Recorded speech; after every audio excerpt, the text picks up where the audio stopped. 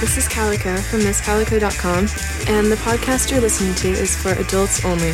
We do this out of the kindness of our hearts and the emptiness of our wallets, so if you like what you hear, and you will, please support Axe and the Massacast by going to Massacast.com and clicking donate. Thanks. Hello, welcome to another Massacast. If my voice sounds a little different, it's because I'm recording this with my laptop microphone instead of my normal, awesome, wonderful microphone. It crapped out on me. I was in the middle of a really great interview and with a friend, and it just stopped working, unfortunately. But the good news is I plan on buying another mic in the next month or so. So I'll be able to continue interviews. Thankfully, though, I still have some other interviews that I've recorded in the past, and I'll still be able to bring you meanwhile. Speaking of new equipment, you can help donate and help out with some of the cost. Two people in the last couple months have donated, and you know who you are.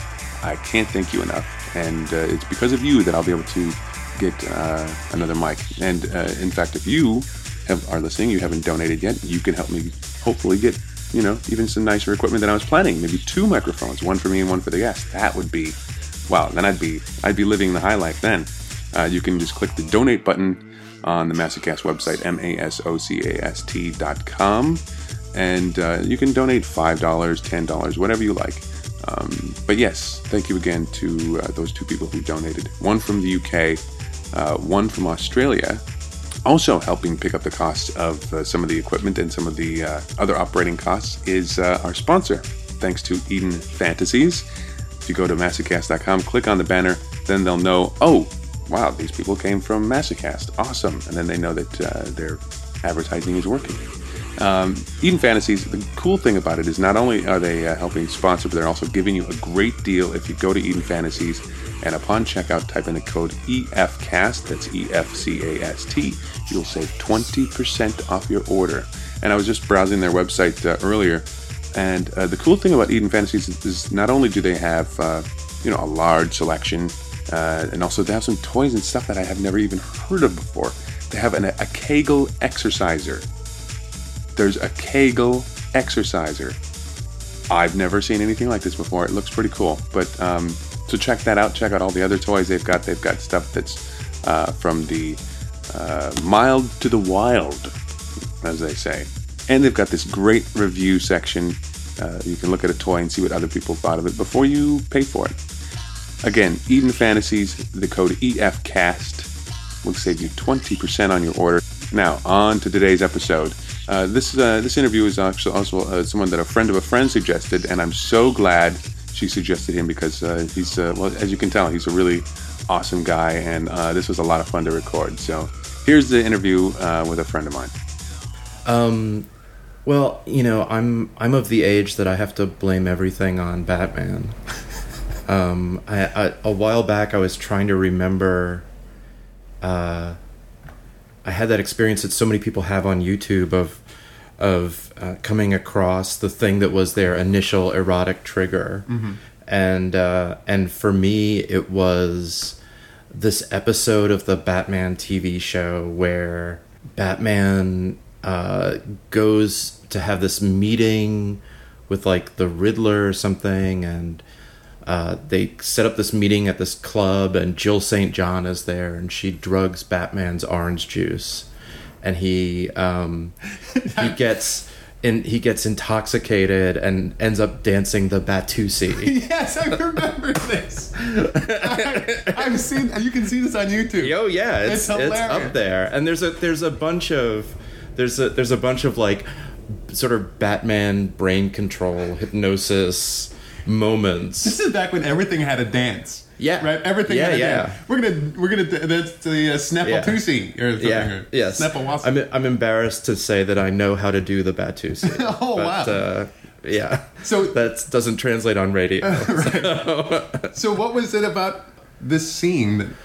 Well, I think the thing about it, there's so many kinky elements, right? There's and the whole show was full of that, but he's there in this costume, and Adam West's whole way of playing him was so as such a kind of rigid authority figure and it's all about that, him losing that, right? Him losing control.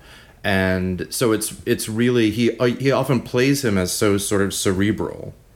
And so it's really about like the brain kind of surrendering to the body. Like, he can't help but dance at that moment. The Batusi. Yeah. And so there's that sort of like mind control, like loss of, and then, I mean, the rest of the show, of course, had all that bondage stuff in it, and Julie Newmar, and, I mean, any fetish that you'd care to name, is there in that show. So I think the fact that, I mean, I was young when that show originally aired, and I was watching it when it was originally airing, and immediately we would all go into like kindergarten the next day and play Batman, constantly, which of course involved like tying up and capturing and rescuing and all that stuff. Yeah. So that was probably the kinky conditioning. And then in my adolescence, I was very into porn.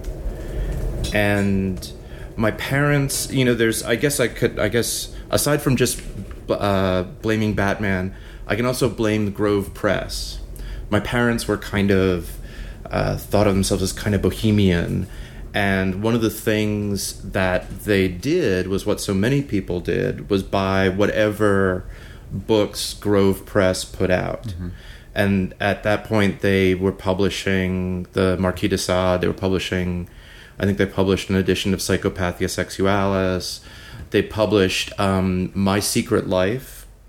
And so my parents sort of had all of these books on their bookshelf, and eventually I sort of figured out that I could, that I could read them. So reading for me has always been a big sort of erotic charge. And one of the things about the porn at that time in the 60s and 70s, because it was all dirty, there wasn't much market division. Like, there was stuff, like if you read My Secret Life, it's this memoir where this guy goes from, he sleeps with women, he eventually sort of really gets into prostitutes, and then he really gets into, like, being around the prostitutes right after they've slept with other guys. He goes from, like, he goes into, like, spying on them, and then, he sort of gets into playing with the guys, and so a lot of that stuff from that period was very fluid in terms of what you could see depicted. Like, you could see stuff that was sadistic, or you could see stuff that was sort of fetishy, or you could see stuff that was, for lack of a better term, queer, all kind of jumbled together. Yeah. And I remember that was, that seemed very natural to me in terms of sexuality. It's funny you mention that, because I just recently read the Sleeping Beauty trilogy, and that's the same thing too. I was really surprised. I'm like, wow, and I don't even know when that came out. Was it I want to say it was the 70s? Yeah, 70s, probably late 70s. And even then, I mean, they had something for everyone in there. Yeah. And that, that's the same thing. It was just, everything was in this one book. And eventually maybe some market research guy said, no, you've got to make it specifically for this. That's really interesting how that... what happened with it is, actually, it wasn't market research. It was the Mies Commission, and it was really laws. Because what happened in the porn industry was that at a certain point, I'm talking more about like porn novels and stuff, you could just have whatever it was that somebody was willing to write, as long as it was dirty, could end up in these books, and they would just put them out. Once states started to have differing laws, suddenly you might have a book that had a lot of sex in it and there happened to be incest in it, and then you couldn't sell that book in X number of states, and you couldn't ship that book to X number of states. And so what happened was that those laws started impacting the industry in terms of all of that stuff had to be sort of segregated so that you wouldn't end up in court over something, over like a scene in a book or something. So if someone wanted to write about a specific thing that would be banned somewhere else, they had to basically write just about that one thing. Yeah, You know what? exactly. Yeah. Like they had to write an incest book, Yeah. or they had to write a bestiality book, Yeah. or they had to write, and that has really continued. That was one of the things that, as the industry got more regulated, it became more and more ghettoized. Yeah. I think also, you started to have through the 70s. You started to have the rise of a gay publishing industry that was independent of whatever sort of. I mean, the story is that it was always the mafia that was running the other porn publishing industry, but you had specifically gay publishing where people were really trying to write a different kind of thing, and that really changed how everything got sort of distributed. You had the rise of gay bookstores, and so they would stock specific sorts of things. Yeah. So when you read it, that was probably a big. You go from. By the way, when you watch Batman dance the Watusi, were you thinking, I would really love someone to make me dance the Batusi, or was it I would really like to make someone dance? What was it what appealed to you in that? It was both. Yeah. I mean, and that was the thing. Like when we would play as kids, we would go back and forth. And so I guess that means I've sort of always been a switch, because it's always been intriguing to me to be like, you do it. No, now you do it. And that's that might be like the most benign description of switching that we've been able to come up with. Everybody's always like, switches don't exist. Or, who do switches think they are? But that's really what it is at the bottom. It's like, okay, you're it. No, you're it. Okay, now I'm it. Now you do it. I think I just found the title for this episode. Then again, it's early. You never know. Yeah, right. I feel like my sexuality, like in terms of the sorts of sexual object choices I would make, was very broad.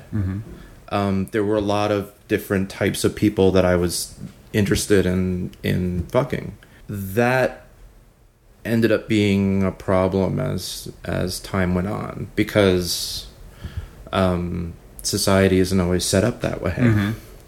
So to sort of briefly encapsulate, I went away to college, and I sort of had this dual life where in college I was sleeping with women and being involved in emotional relationships with women, then also coming back down to New York and having sex in porn theaters and bookstores around New York with guys, and then going back up to college and then coming back. And at the time when I started doing stuff that was sexually closer to things like dominance, it was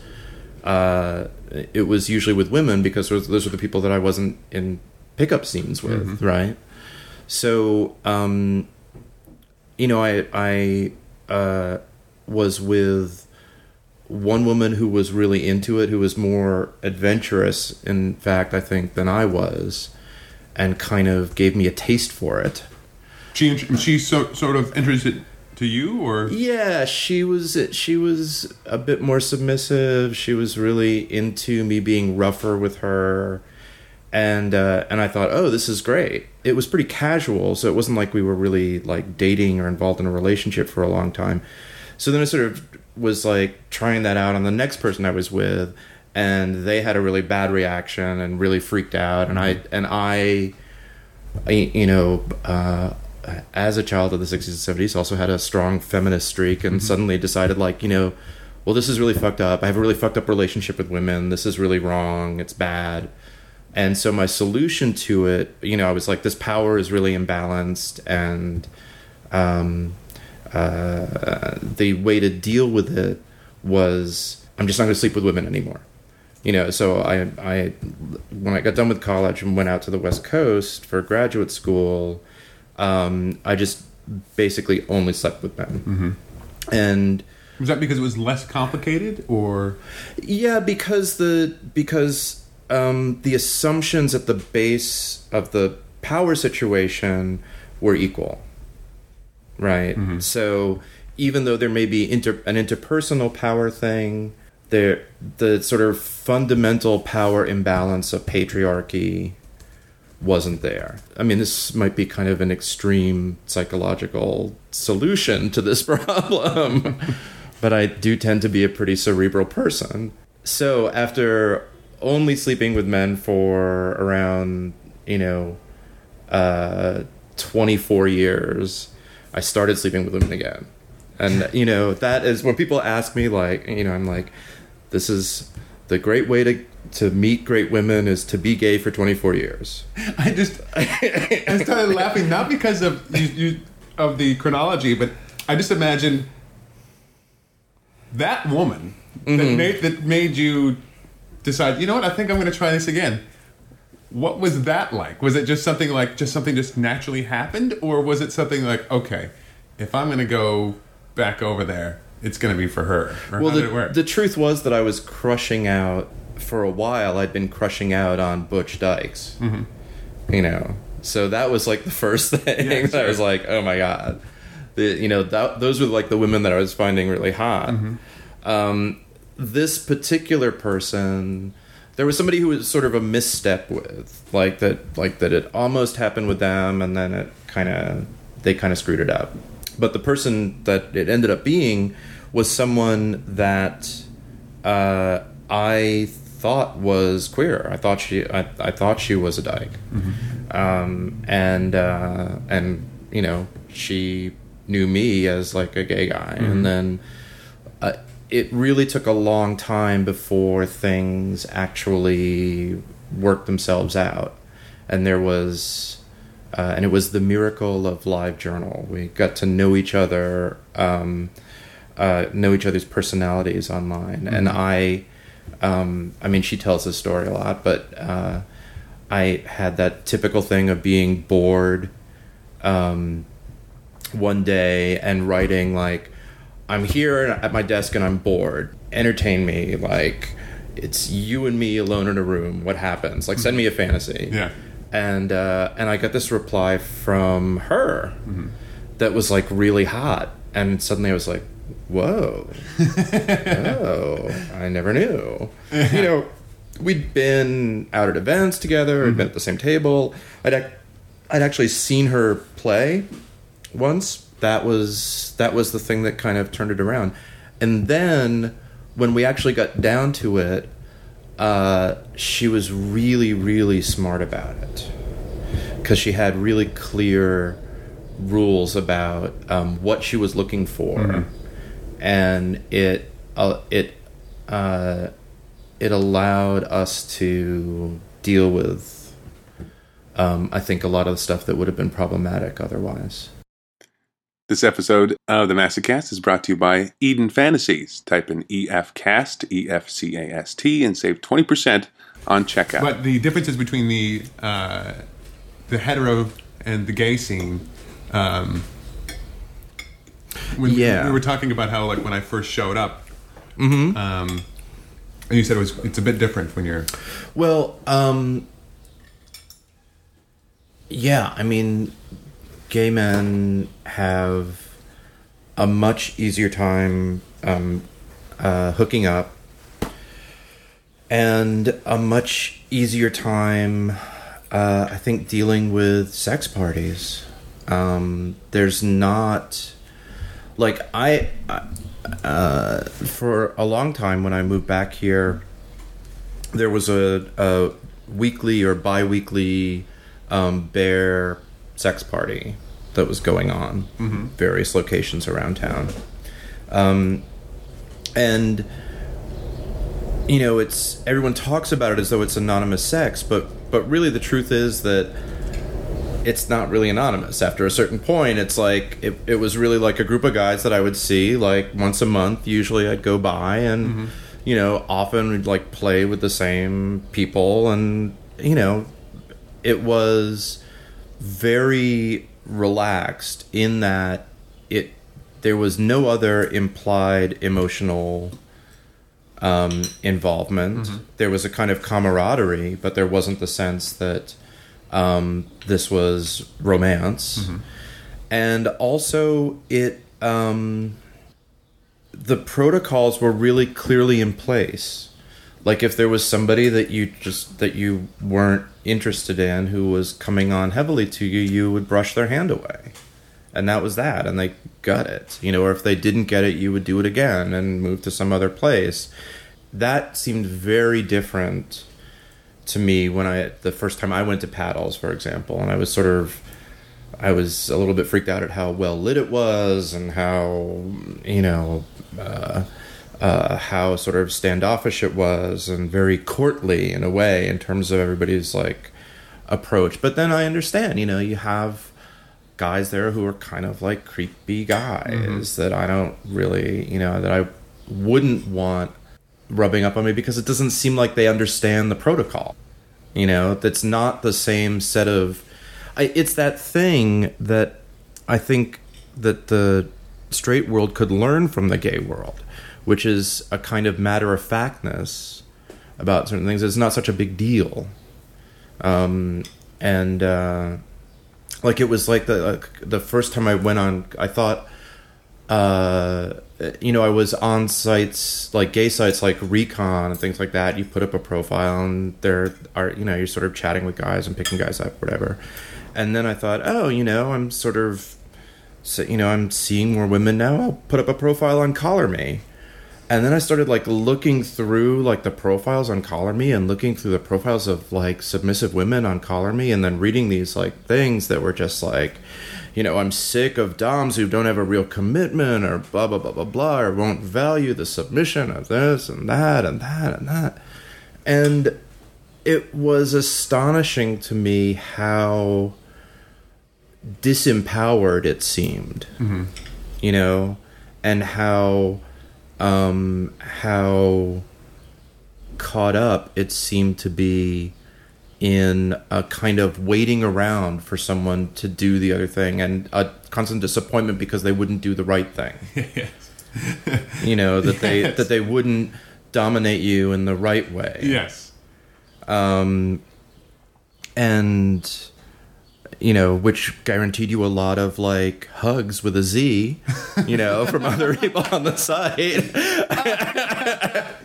XOXO. Yeah, you know. And it just seemed to me like, wow, this is kind of a waste of time. If you want to get... Like, I kind of had this idea that, like, okay, I'd meet some people in New York and there might be some women who were interested in playing and we'd get together and play every once in a while. You know. And it just wasn't the case on there. It's a little bit different on FetLife. I think FetLife has sort of gotten it together in a different way. But Collar Me seemed very much like... Yeah. What do you mean find your own style? You mean like they're copying how they think it's supposed to be? Yeah, that somehow if you ever bottom to somebody, then that means you've... Like, we're like a pack of baboons who, like, once you've shown submission, you're kicked down the order to a certain point, you know. I mean, and that's, I guess that, you know, should let you know that I'm not a Gorian.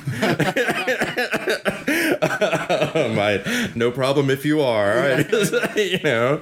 But that just doesn't interest me as a way of sort of expressing sexuality. But it's the same thing as when there are guys who really feel like if a gay guy sucks their dick, then that means they're gay. you know, and that can't ever possibly happen. Or like if you're, you know, the classic thing, like if you're on either end of the three-way. I mean, this is the thing that's always really frustrating to me in porn, right? I just love this. I love stories that say, if you're on either end of the three-way, I'm like, okay, where is this going? This is going to be cool. You know, that's the thing. Like, I often I'd rather just be in the middle of the three-way, but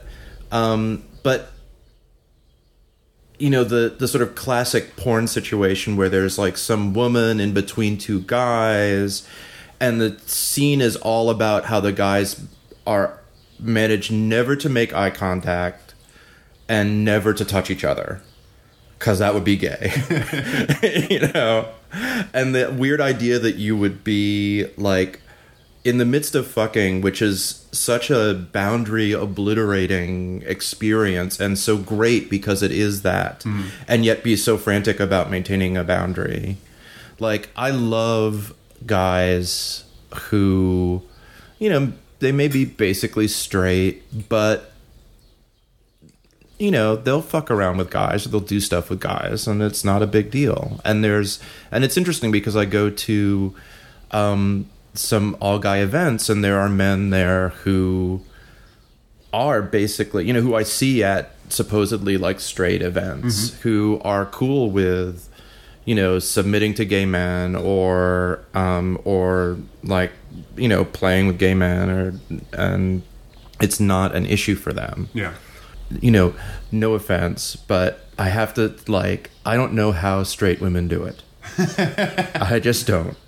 like if my only available sexual partners, or the only ones I would contemplate, were straight men, I would be insane. I mean, I guess it's no wonder that there are like those really big long comment things on Collar Me, but it just is like, you know, straight men are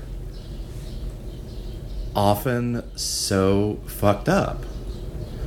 In part because they don't ever have to think about anything. And everything is kind of presented, whatever it is that everything is presented to them as sort of natural for them to do. What is it? It's like Homer Simpson says, like, I'm a straight white male, but, you know, 35 to 48. Everyone thinks my ideas are good. You know, and he's got like the canister of gum and nuts. You know, everyone listens to me.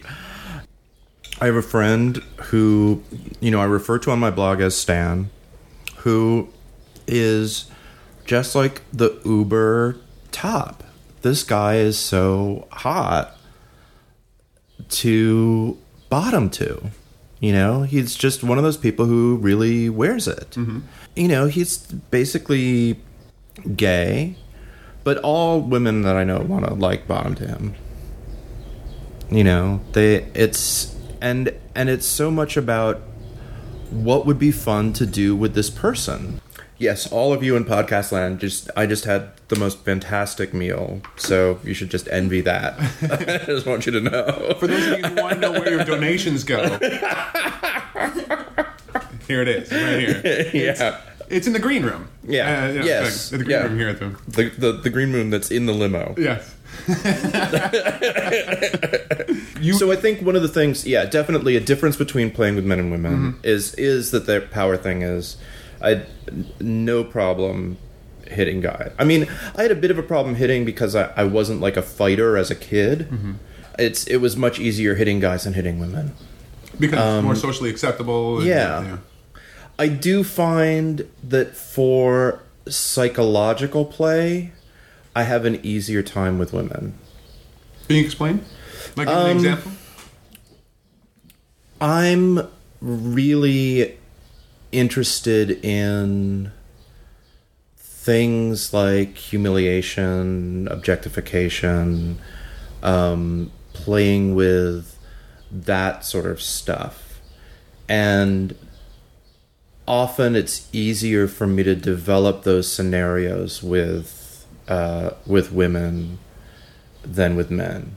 I think partially because they take more work, and guys sometimes just have that thing of like, let's just get down to doing something. Like, let's just get to some fucking, and we can It's too much trouble to negotiate and sort of figure out, if you're going to do psychological play, you have to really have a big conversation with the person that you're playing with.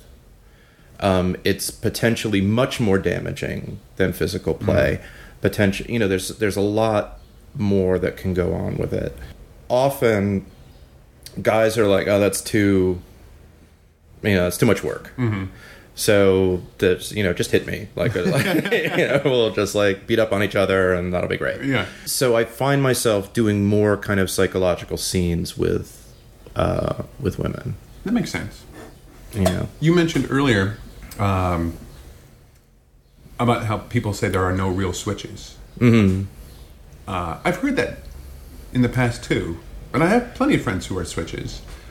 Why do you think it is that the switches are sort of in this middle ground that I don't know how you describe it, because I know some people think of switches as, oh, well, you never know what you're going to get with them, and other people see switches as like, oh my god, he's a switch or she's a switch, perfect. It seems to be either this awesome thing or this thing like, well, what can you do with that? Right. And maybe that breaks down to the two type of people that I talked about earlier on, the people who are into it for reinforcing a definition about themselves, or into it to explore a definition about themselves. I mean, I'm a person, I'm biracial. I mean, these days I use the term pan in terms of my sexuality. And I also switch. And so I'm somebody who's really comfortable blurring a lot of boundaries. But what I've come to learn about that is that often people want a really clear representation. It's hard to say what a switch looks like. It's hard to say what switching looks like. Yeah. It's easier to form a mental image in your mind of dominance or submission. And that, to me, is a thing that I think trips up a lot of people in terms of scenes. Because people tend to think about scenes as a static image. Yeah. Like, okay, there I'll be under the feet that are trampling me, and I will be like the wiggly worm, the horrible worm on the ground, et cetera, et cetera. But that only works for an instant. And change is a constant. And thinking about how something transitions from one state to another, that's really what a scene is. Yeah. Instead of just being a tableau, like how you get from one place to the next. And that's a harder thing to formulate in one's mind. So, and I also think it's the place where people become different from each other. Like if it's a sort of static image, a lot of people can do that and it kind of looks the same. But how they get from one place to the next is the thing that's sort of different about them. How long it takes them to enter a subspace, for lack of a better word, or what they need to have happen, or so I think that the thing about switches is that people sometimes get short-circuited on the idea of like, well, am I going to be standing above them, or are they going to be standing above me, or I'm going to, like, what happens if I'm in the middle of like, being the wiggly worm under their foot, and then they get down on their hands and knees and get under my feet? That's not going to work. Like, Well, the sad truth is that so many people are skeeved by bisexuals that it's like you sort of double the chance of rejection. Oh, really? Basically. Yeah. I have had to work very hard to have straight male kinky friends. Really? Yeah. I mean, I make like it's some horrible labor, no, but I have to really think about how I approach them, how I deal with them. My way of doing it is usually to kind of tease them about it, like not to have it be kind of, a horrible like secret or something they would know, but but you know, as we were saying earlier, straight guys can get kind of like their back up about like, well, what does this person want out of me?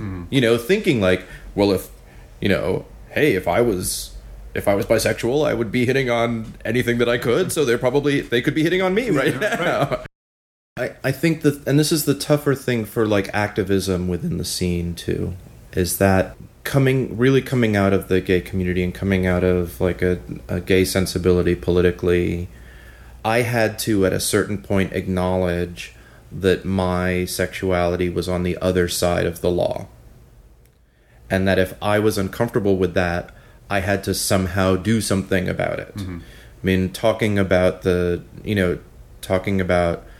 early days of the AIDS crisis where, you know, things like ideas like quarantine were being floated around, you know, in public and in enormous ways. And just seeing a sort of criminalization of my sexuality, I had to sort of acknowledge that sexuality publicly, and B, I had to adopt a political position in relationship to the society that I live in.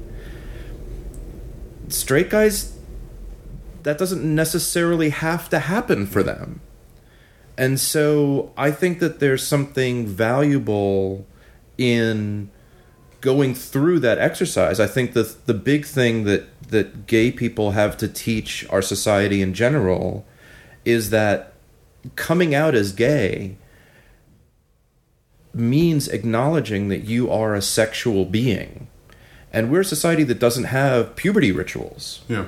You know, we don't have like, you know, go out into the ice floe and kill a penguin and bring it back, and that means that you're a man. You know, that means, you know, or like, you know, we don't have like hang the bloodstained sheet outside of the window or something. Exactly. You know, there isn't a moment where everyone has to acknowledge that they are sexual, that they are mature in that way.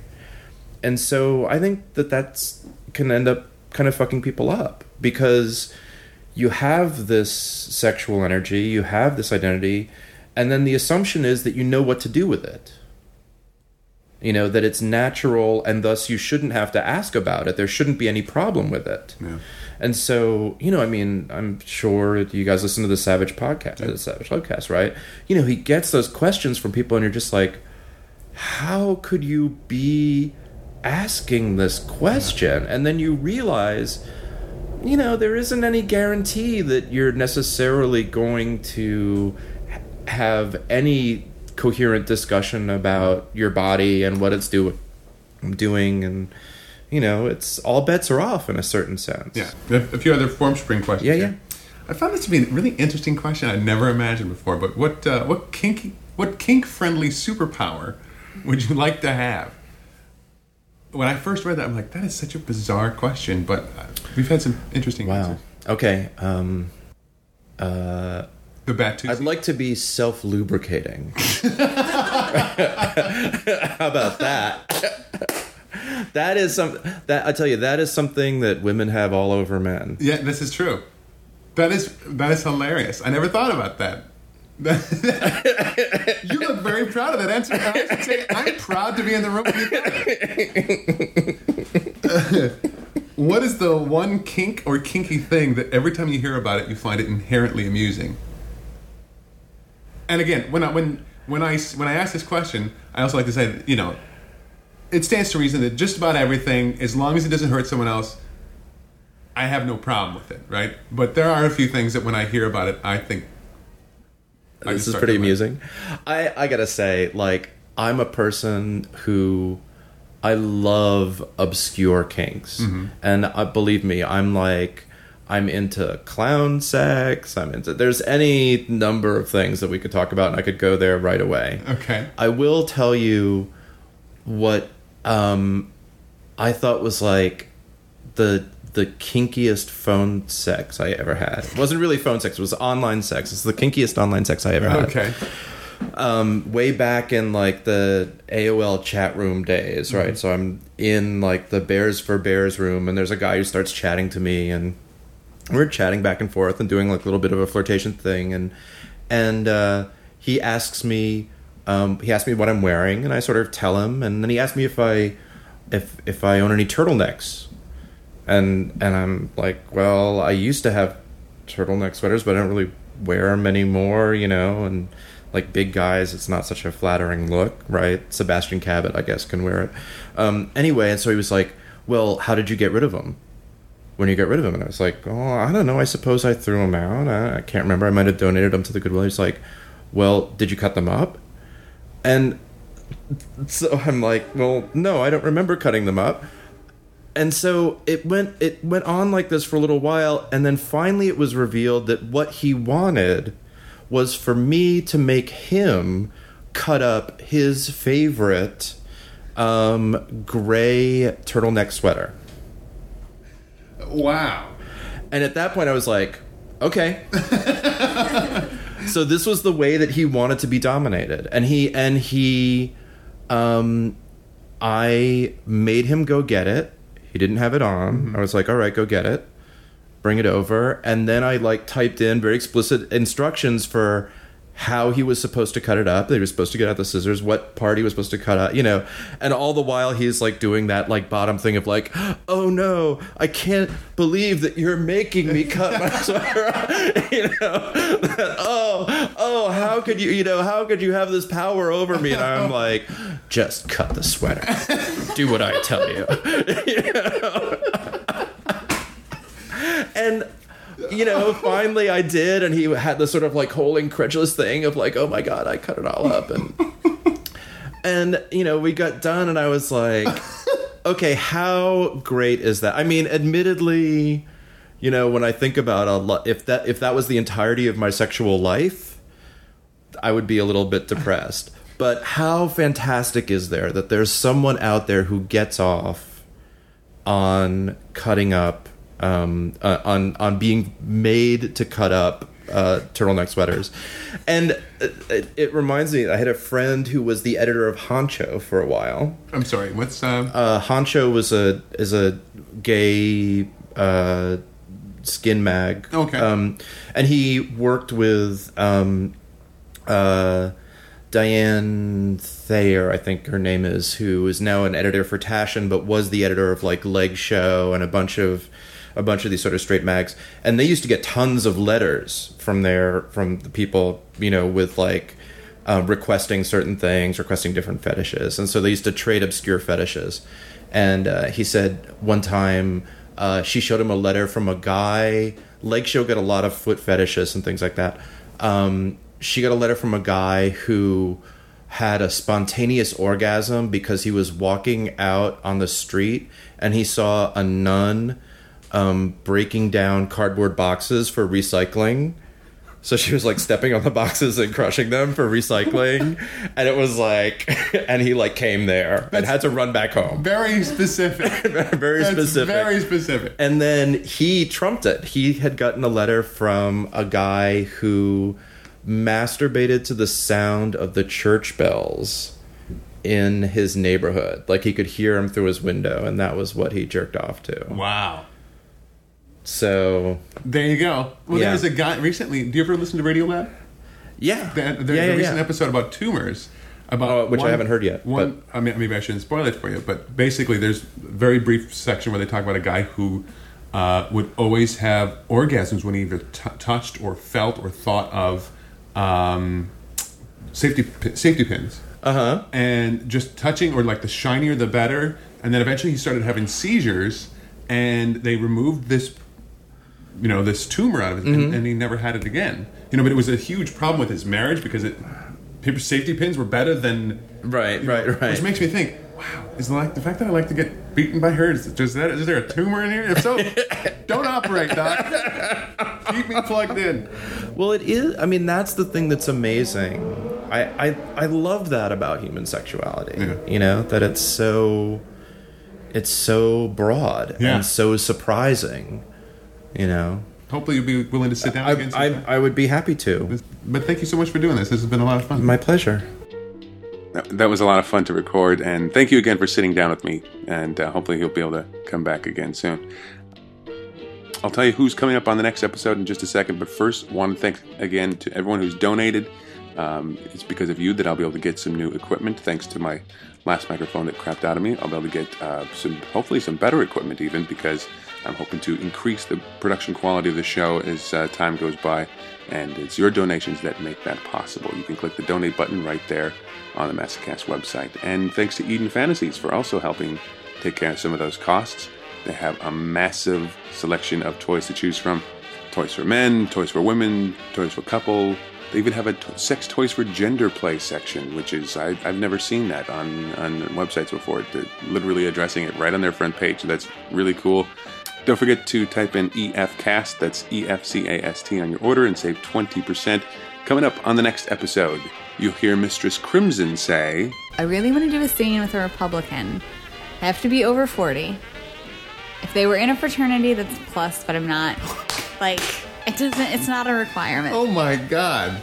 It's like, I really want that very stereotypical Republican, like, in a suit, really just Tea Party kind of guy. Wonder what that's all about.